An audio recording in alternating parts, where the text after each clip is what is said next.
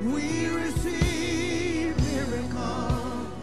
Good morning. Welcome to Faith in the Morning. Something good is going to happen to you, so expect miracles. Thank you for joining me today.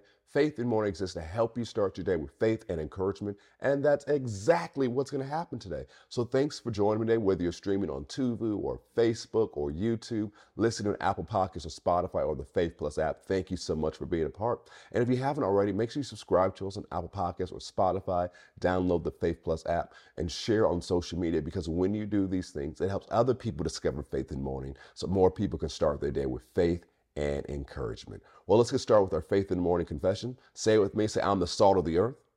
I'm the light of this world. Jesus said it, so I believe it.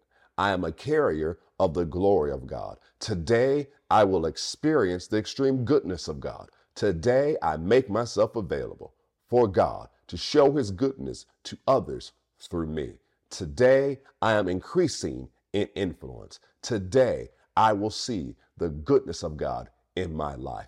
Today, something good is going to happen to me, so I expect miracles. Praise God. Go back with me to 2 Timothy chapter 1.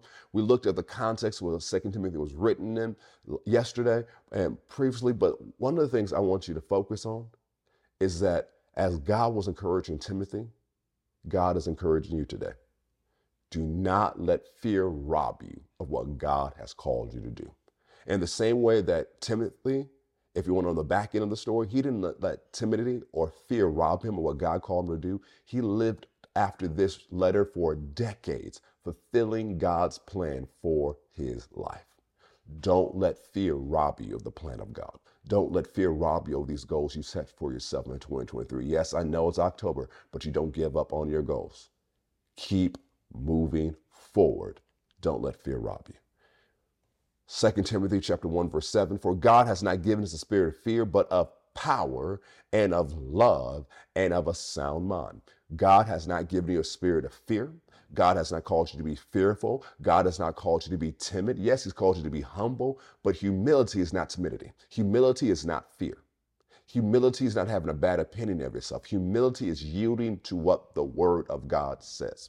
So you choosing to be timid and not going after what God has called you to do with other reasons, even if this sounds religious, you make up for yourself, is actually pride, because you believe more in your inability than you believe in God's ability on the inside of you. As he says here, he's giving you a spirit of power. This word power is miraculous force. It would describe the full might of the Roman army. It would also describe the might of a force of nature. So what God is saying to you, you have the might of an empire on the inside of you. Well, what empire is on the inside of me? The kingdom of God. Then Jesus said the kingdom of God will be within you. You have the might of the kingdom of God on the inside of you, and you are a force of nature because of what happened to you when you were born again.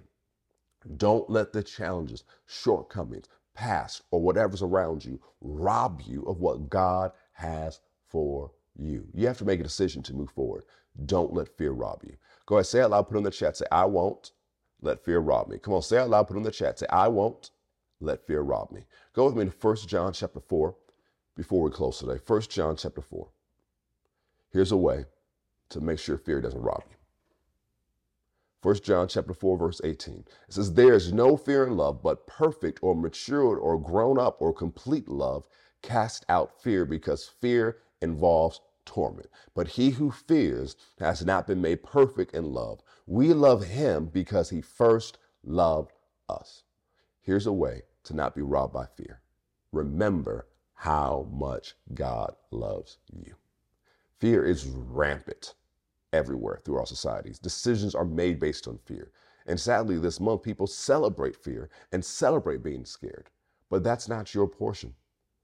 Do not let fear call the shots in your life.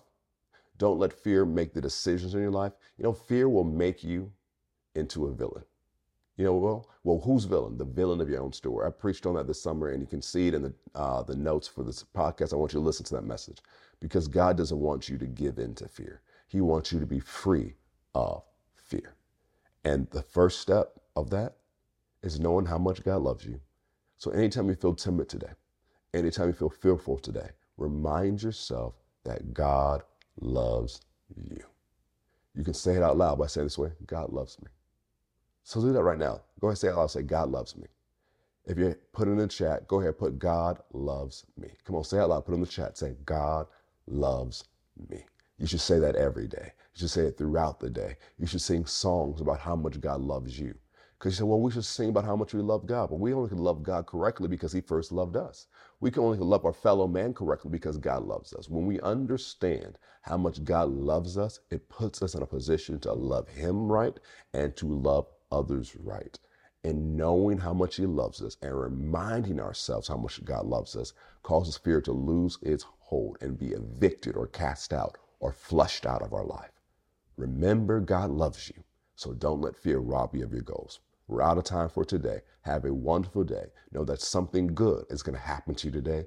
Expect miracles, and I'll see you next time on Faith in the Morning. God bless.